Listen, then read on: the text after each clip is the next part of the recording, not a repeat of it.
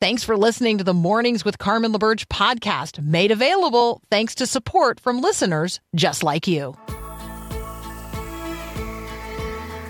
Inspiring you to bring God back into the conversation of the day. This is Mornings with Carmen LaBerge on Faith Radio.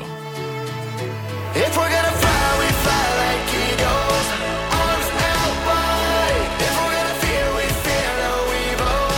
We will rise. By your power we will go. By your spirit we are bold. If we're gonna stand, we stand as giants. If we're gonna walk, we walk as lions. Alrighty. Good morning. It is Monday, the 13th of February, apparently also known, because, we love to make up hallmarky holidays. February 13th being the day before February 14th, and February the 14th being Valentine's Day. Apparently today is Galentine's Day or Palentine's Day. So gals and pals, apparently today is your day, tomorrow being Valentine's Day. Let's just let love be at the center of all of it, okay? And let's focus on the centrality of the love of God, and let's focus our love and our affection on God and godliness. How about that? How's that sound to you? I'm Carmen LaBerge. You're listening to Mornings with Carmen. This is the Faith Radio Network. Today's Growing Your Faith verse of the day, because, thematically on the topic of love. John chapter 15, verses 12 to 14. Now, this is Jesus speaking, and Jesus says here in John 15, "This is my commandment. Love each other in the same way as I have loved you. There is no greater love than to lay down one's life for one's friends. And you are my friends if you do what I command." So maybe this is a Valentine wish from Jesus, but it's also an encouragement to love like Christ, and it's a command. So the command to love is central again to our conversation today. This is my commandment, Jesus says. Love each other in the same way I have loved you. So what does it look like to love like Jesus? What does it look like to love sacrificially? He goes on to say there's no greater love than to lay down one's life for one's friends. What does it look like for you and I to lay down our lives, our agenda, our making of our own name famous, like whatever? What does it look like for us to lay down our lives, our comfort, convenience, legacy? I don't know. What does it look like for us to lay down our lives for our friends? And who are the friends of Jesus? Those who do what he commands. So, are you a friend of Jesus? It's not a question of whether or not Jesus is your friend. It's a question of whether or not you are his friend. And he tests that. He doesn't actually say, hey, anybody can be my friend. That's just actually not what it says here. It says that Jesus counts as his friends those who do what he commands. So we might love to sing what a friend we have in Jesus, but Jesus is saying, hey, you're my friends if, it's a pretty big if you do what I command. So the great commission of Jesus actually includes teaching others to obey everything Jesus has commanded. And it got me thinking, hey, we ought to actually know what Jesus has commanded. Like, to test whether or not Jesus sees us as his friends, he is going to observe our life and be like, well, are they actually doing what I command? I mean, are they actually doing it? So we need to know what he commanded, right? Well, in Matthew's gospel, the very first word of Jesus in terms of his public ministry was a command.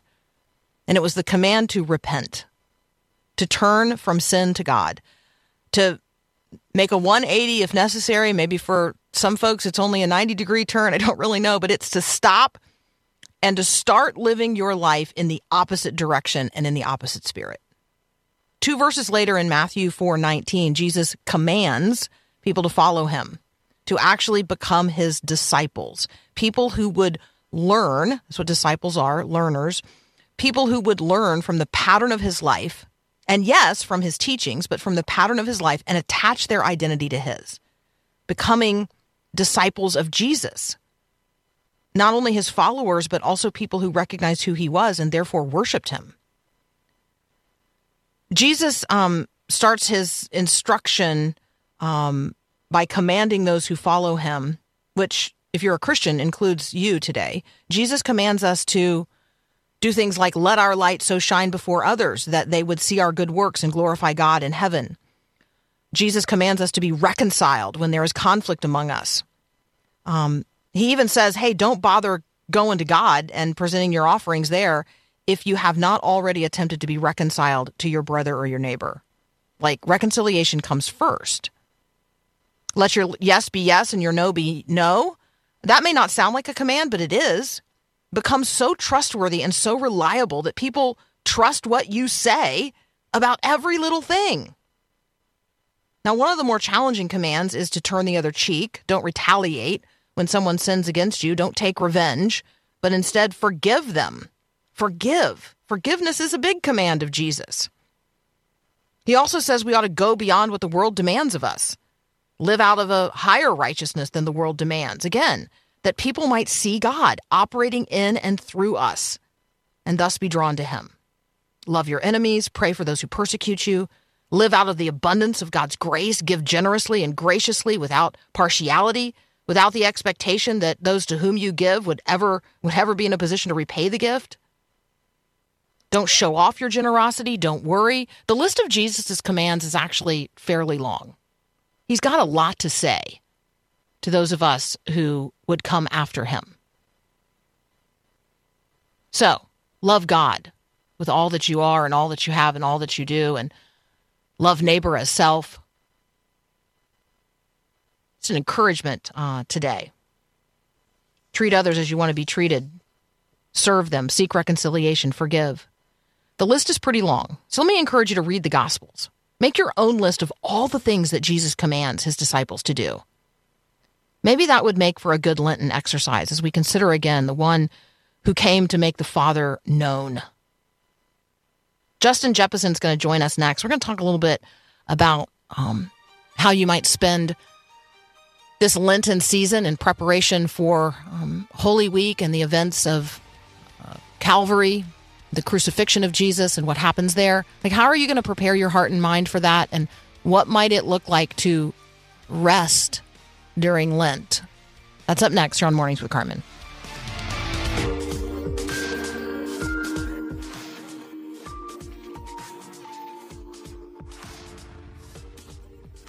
Whatever you do, just don't look back. Somebody needs a lot you have. Whatever you do. Justin Jeppeson, is joining us now. He's a pastor. He has served for a number of years at the University of Northwestern St. Paul, and he joins us today to talk a little bit about obeying our own spiritual speed limit. Justin, welcome back to Mornings with Carmen. Hey, Carmen, it is such an honor to be back with you. Thank you so much for having me. Absolutely. Okay, so I was turned on to this after reading a piece that is posted at strategicrenewal.com. We'll put the link to the entire post in the show notes for today. This idea that my soul has a speed limit and that I might not be obeying it was pretty convicting for me. Well, I'm grateful to hear that. It was for me as well. And that's, it really came out of a season where I think I was trying to live outside my limits and brush up against my limits rather than accepting them and slowing down enough to actually pay attention to what God was inviting me into during that season of time in my life. So let's use this as an opportunity. We're approaching the season of Lent. People are hopefully, considering how they might invest themselves during that 40 days in preparation to really walk with Jesus during Holy Week and certainly to Calvary. Maybe invite us into slowing down during Lent. Yeah. Well, I think one of the things, Carmen, is I had to go back and reread what was this article. I remember writing it, but I was convicted all over again by a couple of the different truths that the Lord just helped me see in a fresh way. And one was, how, I mean, such a majority of Jesus's life was marked by complete obscurity. I mean, we have just a small little snippet of, obviously of his birth and angelic announcements and his family fleeing and returning back, and then another little snippet in Luke 2, when he was 12, returning back to Jerusalem. But then we have this huge gap. We don't have anything from him. And you were just, in the introduction, talking about the opening of his public ministry and his first words out of his mouth. But yet that was, you only had 3 years really of kind of being on the scene and being in the public eye. And it shocked me how Jesus lived with this sense of urgency, right? I mean, he only had 3 years, but we sometimes only view, Jesus's life and ministry is 3 years, but actually he was here for the full 33 years, and everything that he did of what we don't even know about mattered, and it was preparing him for what he did and what he accomplished by his dependence on the Father during those 3 years of public ministry. And so it really got me thinking in terms of how do I prepare to live approaching that moment of Calvary and that Passion Week, is to be able to slow down and just to be able to take notice of this obscurity and actually invite that. I think we want popularity. We so often can idolize productivity. We want to meet the bottom line. Sometimes we have the sense of, if we're busy, then we must be valued, we must be productive, but we're not necessarily being fruitful or faithful. And so I think taking this cue of just the rhythm of the life of Jesus, of how he was completely content to be obscure for almost 30 years before he ever did or said anything of what we're writing about, what was written about and what we're reading about in the scriptures and the Gospels. I'm thinking about taking a total social media fast during Lent, Yes. in part in response to some of the things that you say in here about distraction, but also in a recognition of something somebody said to me the other day, which was, when John says if everything that Jesus had said and done, had actually been recorded, the world wouldn't be big enough to contain all the books that would have to be written. And this person was reflecting on, how obsessed the culture is today in recording and rebroadcasting everything that people say and do. And how purely egotistical that is. That a person today would imagine that the things we're doing and saying are worthy of recording and rebroadcasting when even all the things that Jesus said and did were not deemed by God worthy of recording and rebroadcasting. Yeah. Right. And so I was like convicted. I'm like, okay, well, maybe taking a fast, social media fast during Lent is a good idea. And then, of course, immediately I wonder, well, then will people listen to the podcast if I don't, push it out on social media? Will people, you see what I'm saying? Like, right? Absolutely. Immediately, like the concern for self rises up, and that again, like I just want to just cut that thing right back down. So it's such a helpful conversation. Hey, when we come back from a very brief break, would you take us into slowing down and how it helps us cultivate intimacy and how it promotes enduring fruitfulness? Because I think those are great, encouraging words, and then some practical suggestions for slowing down. Could we talk about that? I would love to. Great. Absolutely. Awesome. Yeah.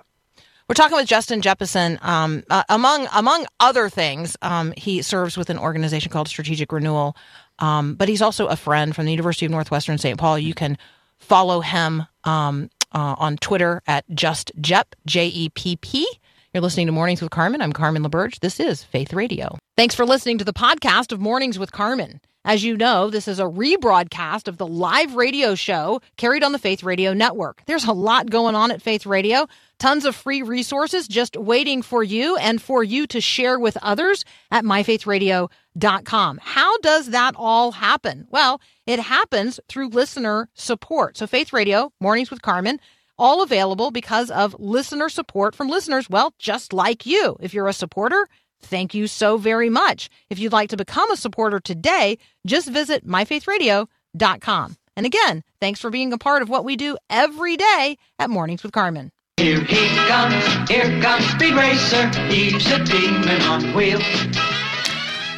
Okay, Justin Jefferson doesn't actually tweet, so don't follow him on Twitter because he hasn't even been there since like 2018, and then it was only like once. So so forget that. Connect with Justin Jefferson at strategicrenewal.com. How's that sound? Is that a better option? That sounds good. You could also go to 63discipleship.com. That's kind of the area of ministry within Strategic Renewal that I oversee and involved in. So that'd be all right. I love that 63 discipleship, which is one of the ministries of Strategic Renewal. So I like this. 6-3 plus 6-4 equals 6-7. And we'll let you guys go to strategicrenewal.com or 63discipleship.com and find out what that means, because that's pretty fun as well.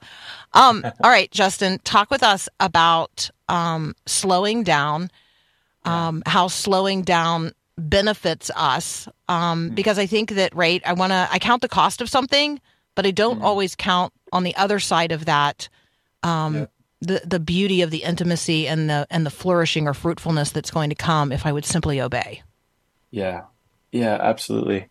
And just going back to the conversation around just the pace in the life of Christ. I was, again, just, I remember a number of years ago reading through the Gospels, and it just seemed to pop off the pages how Jesus always lived with this sense of urgency, but he was never in a hurry. And he had this attentiveness to be fully present to what the Father had for him in that moment. And I think as that applies to my own life, I thought, man, I often treat interruptions with an attitude of frustration, as obstacles that get in the way of what I want to do, my own agenda. And I see that in the life of Jesus. So many of the interruptions that happened in his life were actually some of the key moments of ministry. And it almost seemed though, even when ministry started picking up, Jesus would actually run away from ministry to go pursue intimacy with his Heavenly Father and to go be alone with him. And yet Jesus's life was marked by one of such rich, authentic, real, close, meaningful, and significant relationships. And Jesus, as the perfect human, is embodying everything that God intended for us as his created image bearers. And so, this idea that we are all longing for close, intimate, real relationships. But yet, I have a friend of mine that says this saying that love is slow. You can't love in a hurry. You need to slow down and to be able to cultivate the capacity, which I think we've lost for a number of reasons, to actually give something or someone your full attention. And so slowing down, I think, helps us to be able to do that. It may be really difficult at first, but I think once we slow down and actually begin to be fully attentive to what is before us in the moment, because the moment we have is all we have. And time is life.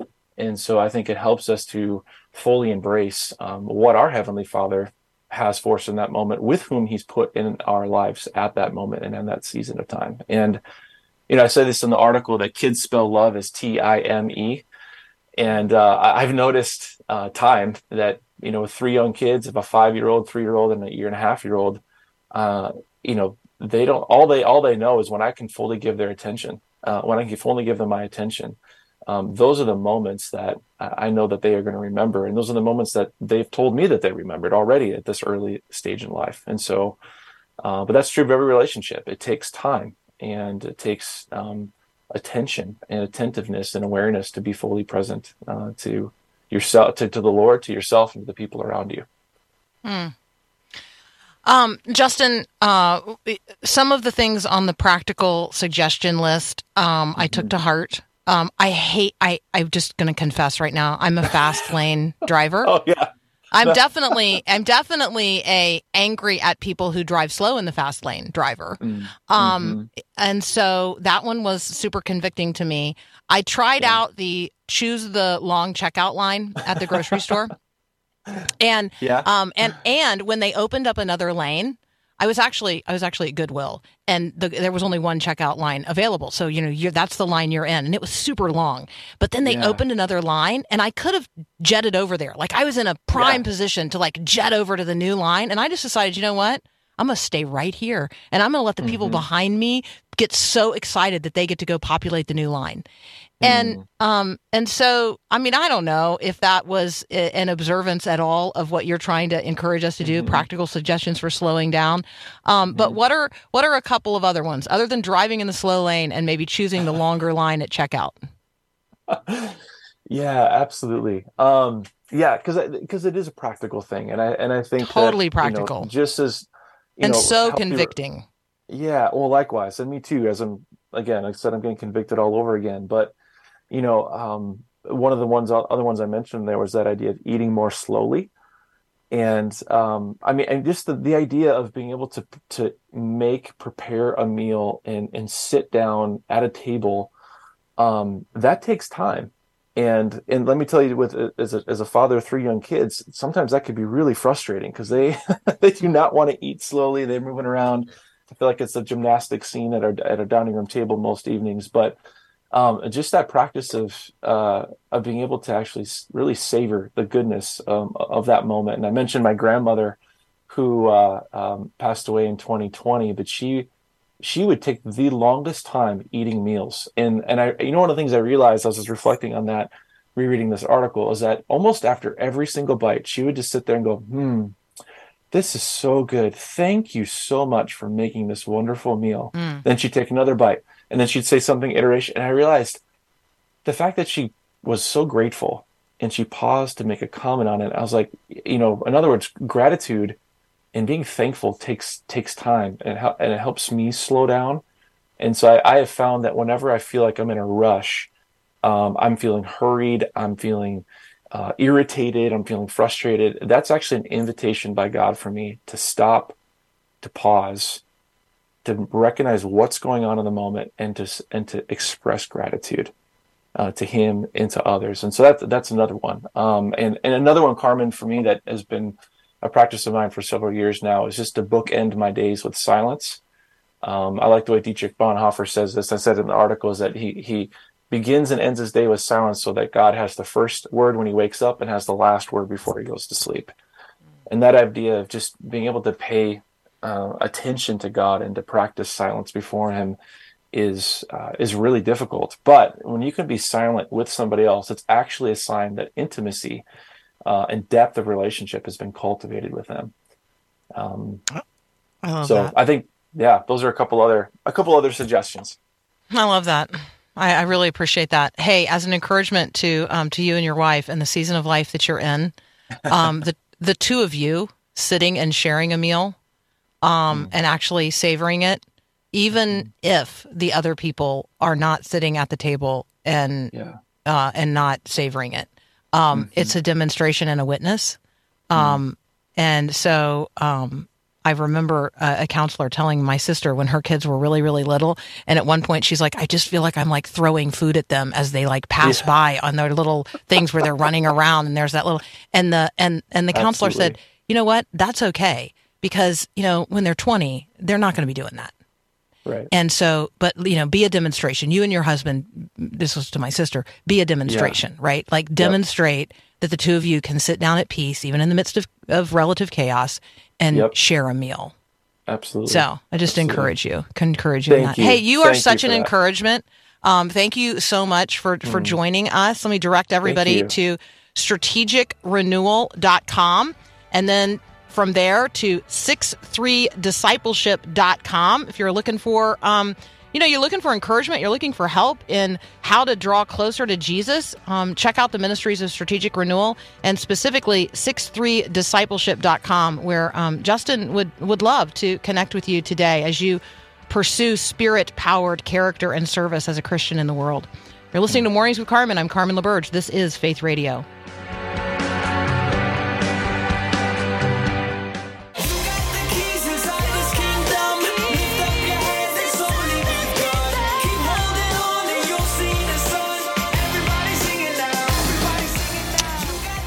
All right, it's like 1:30 in the morning in New Zealand, which is hard for me to imagine, but that's what time it is. But it's Tuesday already. So it's 1:30 in the morning, Tuesday, February the 14th in Wellington, New Zealand, just as a point of reference. It's already 2:16 in the Chatham Islands territory of New Zealand on the 14th of February. And they are in the midst of a tremendous cyclonic experience. They are experiencing Cyclone Gabrielle. It's lashing their country right now with torrential rains and wind. And there's a state of emergency across 9 regions, affecting a third of New Zealand's population. And you say to yourself, why is Carmen telling me what's happening in New Zealand? Because God's got the whole world in his hands. Because God's got concern for the 5.1 million people who live in New Zealand and the 100,000 of them that are currently without power in a very frightening cyclone. And I don't want us to lose sight of the things that God is paying attention to today. And so I'm going to encourage us to, I like to just call it hashtag pray the news. Get your map out today. Get your globe out today. Spend some time praying for the people of Ukraine. Spend some time praying today for the people of New Zealand. Spend some time praying today for the people in Turkey and Syria. Spend some time praying today for the people of Nigeria. A Christian family in Nigeria with a 5-year-old daughter whose name is Rejoice are enduring great suffering. She's been kidnapped by Muslim extremists, and we're praying for her safe return. So in those cupped hands, I'm going to encourage you to lift up the family, our brothers and sisters in Christ in Nigeria, the family of a little girl named Rejoice. And while you're holding that one family in your cupped hands, I want you to consider that God's got the whole world in the same posture. You're listening to Mornings with Carmen. I'm Carmen LaBerge. Daniel Bennett is going to join us next. We're going to survey some of the headline news here in the United States of America.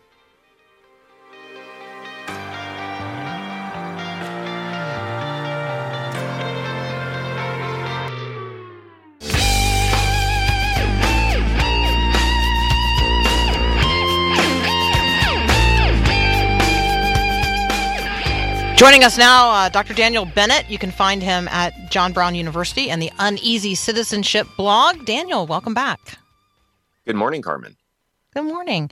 Help us think through giving and care and concern. Maybe the word here is welfare, and the varieties of ways that Christians engage in the civic practice of welfare in a country like the United States of America.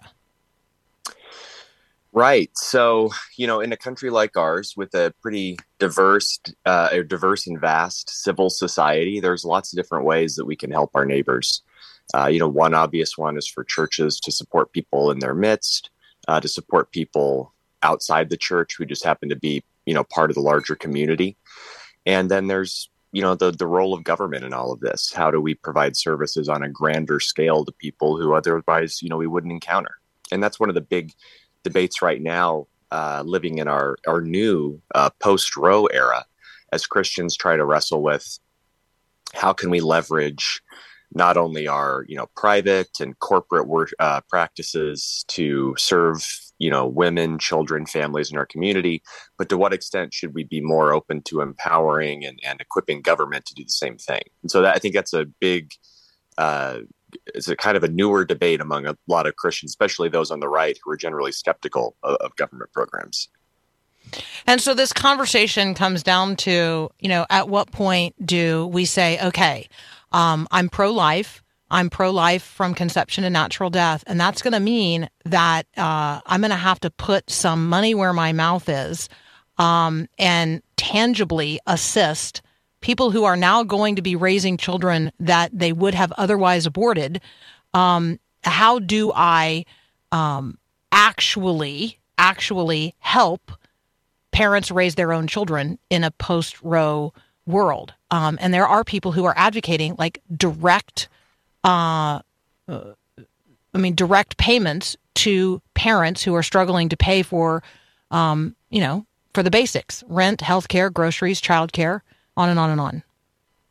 Yeah, and these aren't people who are, finally see an opening to take advantage of, government spending. These are conservatives. These are Americans United for Life. These are folks at the Ethics and Public Policy Center, traditionally conservative groups who nevertheless recognize, this is kind of a new moment, and we have to be creative in how we approach the issue of our post-Roe environment, where it's an unqualified good that there are going to be more children being born in the United States, God willing, right?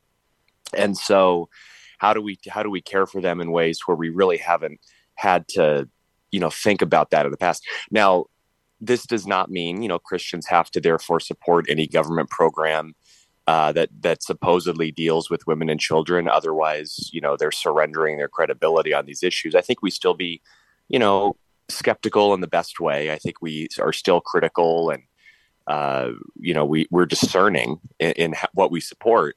But our reaction, especially conservatives, to oppose government spending just because it's from the government, I don't think that's a good strategy anymore. I think we have to be more creative in how we approach these issues holistically.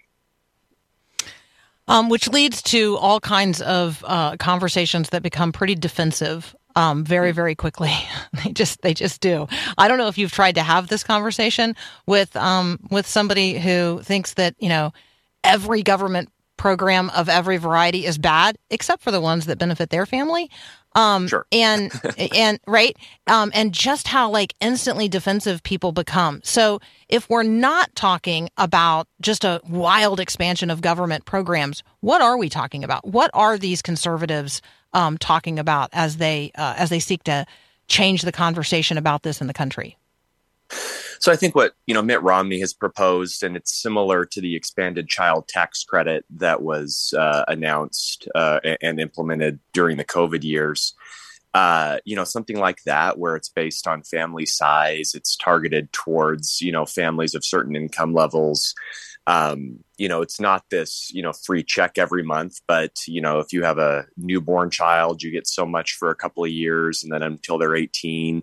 That's one proposal. It's not the proposal. The proposal simply might be to expand services, means tested services for women, infants, and children. So like WIC and SNAP benefits, providing more for food and those essentials as the children are growing.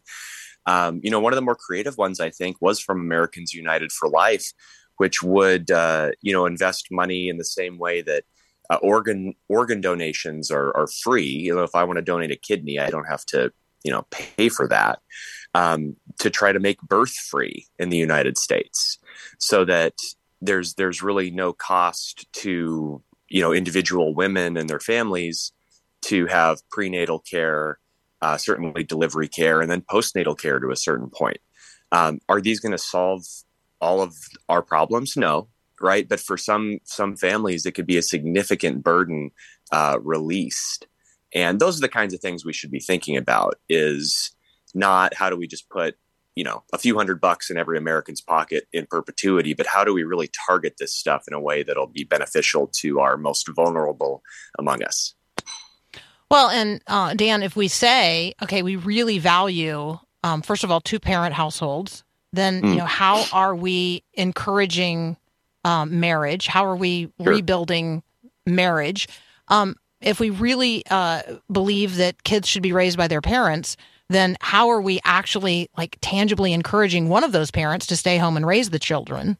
Right? What are we doing in terms of rebuilding families, rebuilding communities, rebuilding, multi-generational church where, the church actually does lean into this conversation instead of always leaning away from it and saying, well, the government's really taken over that area, so let's just let them have it. There's a leaning back in that is required, and it's going to be inconvenient and expensive. But you know what? Children are inconvenient and expensive. Yeah, that's right. And that's one of those issues too. You mentioned, strengthening and encouraging marriage, and, having a more traditional home situation where, a parent shouldn't have to feel like they have to work in order to support the family. And immediately, if the Romney proposal, for example, is debated, that's going to be a major sticking point for those on the political left, saying, well, why, are we limiting this to married couples, or why are we incentivizing a parent, presumably a woman, to stay home? What is this, the 1950s? Just that kind of mentality. And so it's not like conservatives are the only ones holding this up, right? There's going to be pushback, but that's kind of the point for these contentious policies. Let's hash this out rather than just having knee-jerk, nope, we're moving on. It's not worth it. Well, and let's not argue from a position of privilege where people have the financial flexibility and the accumulated wealth over generations to do what they are preventing others from being able to do. Like, that's the part of the justice conversation that doesn't rise up in this enough in terms of, in terms of the experience that I have in a rural part of America, but recognizing that it is equally true and maybe even more pronounced in urban environments. So, I think there's a lot of conversation to be had here, and just wanted to thank you for helping us spark the conversation today. It's really helpful. We're going to talk next with Dan Bennett about some other things going on right now across the country. I'm going to ask him if he watched the Super Bowl, and if so, does he have any reaction to the Jesus ads? And then we're also going to talk about something going on in the Fifth Circuit. I don't even remember what the Fifth Circuit is, but he'll remind us. That's up next here on Mornings with Carmen. Listen to Faith Radio live or on demand, no matter where you go. Download the free Faith Radio app at your app store today. There will be joy in the morning. There will be joy. Paul Perot has picked There Will Be Joy in the Morning, recognizing that in Philadelphia today, there is no joy. There's no joy this morning. All the joy is in Kansas City. And the Chiefs won the Super Bowl. Dan Bennett, did you watch any part of it? Oh, yes. Now, we had some people over for the game, and our kids thought about watching it, but quickly got distracted by their friends. And the adults in the room, we enjoyed the game. Okay, so fantastic. Any chance you saw either one of the Jesus Gets Us campaign ads, the He Gets Us ads? So apparently I missed the first one, but I did see the second one toward the end of the game. I kept wondering when they were going to play it. Okay, me too. And during that ad, did you know what the ad was for before? Or did you just think, wow, these people's faces are really, really angry. I wonder what this is all about. Well, I wouldn't have known unless this had kind of been all over my social media and just interest over the last few weeks with so much coverage of the advertising from this campaign. But as soon as the music kicked in and it was kind of an unorthodox ad, I thought, oh, this has got to be it, especially because they hadn't played it. So right. It was kind of a tip off. So reaction to that particular ad, and just for those of you that didn't see it, it was a series of photographs of, it's all black and white, people very angry. I mean, spitting angry in one another's face. And it was scenes from across the United States of America. And some of the scenes were identifiable for sure. Many of them were not. And there were, and there were all kinds of people yelling at each other. And it was very unpleasant to watch and hard to watch. I mean, like hand-wringingly difficult to watch. You definitely wondered where it was going. And then there is the line, He Gets Us. Yeah. So, I think it resonated with people, even if they didn't know it was coming, seeing the vitriol in people's faces. I mean, this is going to be a familiar scene for a lot of folks, hopefully not in their personal lives, but probably so, right? This is kind of a common feature of our civic life together now, where people just get angry and just rage filled about important things, but also unimportant things sometimes. And the message of this commercial was essentially, Jesus was a person, right? He was fully God, fully man, and so he experienced the rage directed toward him. Right. If you imagine him, or if you recall him at his trial, and just the anger from the religious leaders of the day against this person who's, declaring that he is effectively is God. And so, I mean, the campaign reminds us, I think, first of all, that Jesus experiences all the things that we've experienced in our lives, but also provides a way forward and a way out of the anger and the vitriol that is consuming us right now. And hey, if you're wondering why is Carmen talking about this, well, it's because the New York Times, CNN, USA Today, and virtually every other media outlet has a headline, high priority headline today, related to this. And so literally, if the world is talking about it and the world is talking about Jesus, it gives us a wide open door to talk about him as well. And so I just want to... Go ahead, Carmen, yeah. I mean, I don't know if you noticed this, but it attracted a share of critics on both the right and the left, the ad campaign. So on the right, people were pointing to the funders behind it and saying, yeah, but this is just a way for them to kind of shoehorn in a woke message about acceptance and love. And maybe this is, going to try to encourage pro LGBTQ messaging. But on the left, Congresswoman Alexandria Ocasio-Cortez last night saying this is basically trying to make fascism look benign, was what she said on social media, which I'm not sure which ad she was watching. I don't really know that message, but it angered people on both the left and the right. And my gut reaction is, okay, so maybe there is something good about this, actually. And the good news about that comment is nobody knows what fascism is, and nobody knows what it means for something to be benign, other than a tumor. Well, that's right. Yeah. That's I'm helpful. just saying, right. So it's kind of her comment is helpful in its obscurity. All right. Here's the question for you today as a Christ worshiper, Christ follower, Christ person. Have you got Jesus?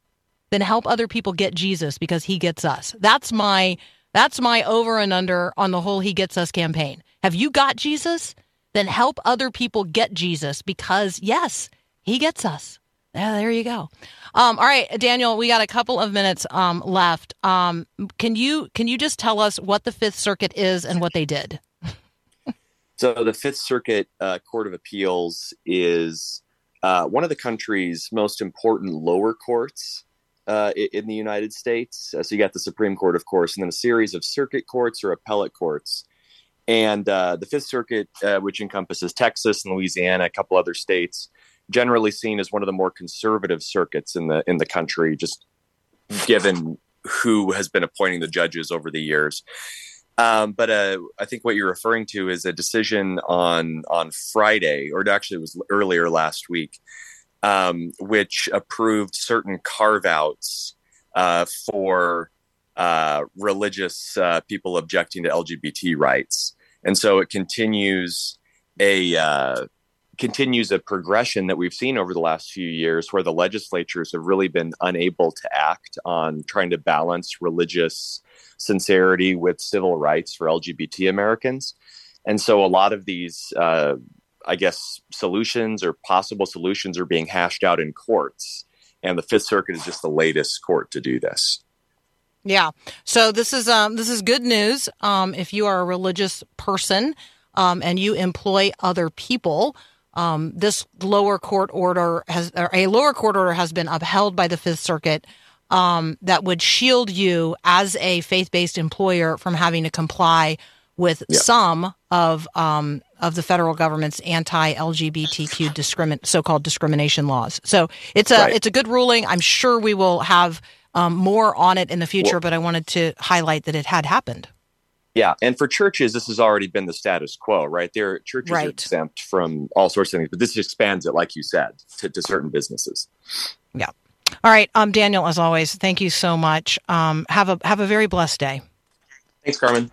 Yeah, you can find Daniel Bennett at John Brown University and the Uneasy Citizenship blog. You're listening to Mornings with Carmen. I'm Carmen LaBerge. This is Faith Radio.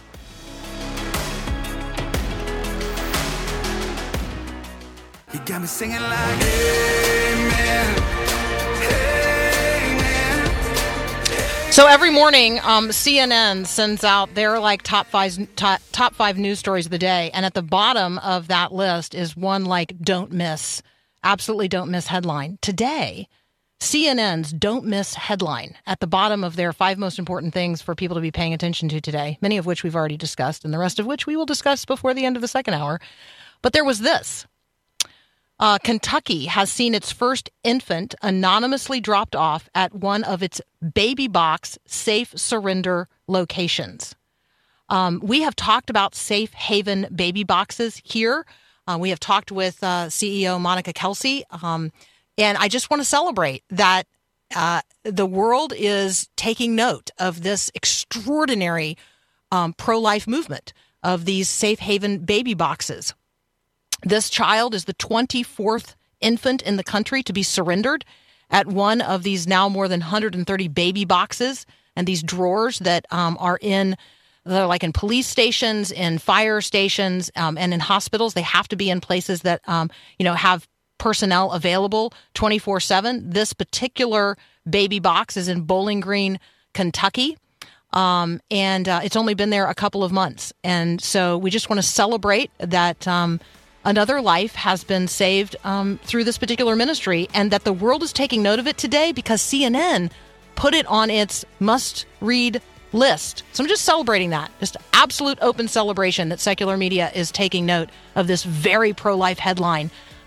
You can get all the links to what we talked about today in the show notes, which will be posted later at myfaithradio.com or wherever you download the podcast. We got another hour of Mornings with Carmen. Thanks for listening to Mornings with Carmen LaBerge. Podcasts like this are available because of your support. If it's important to you to hear things that encourage your faith, click the link in the show notes to give now. And thanks.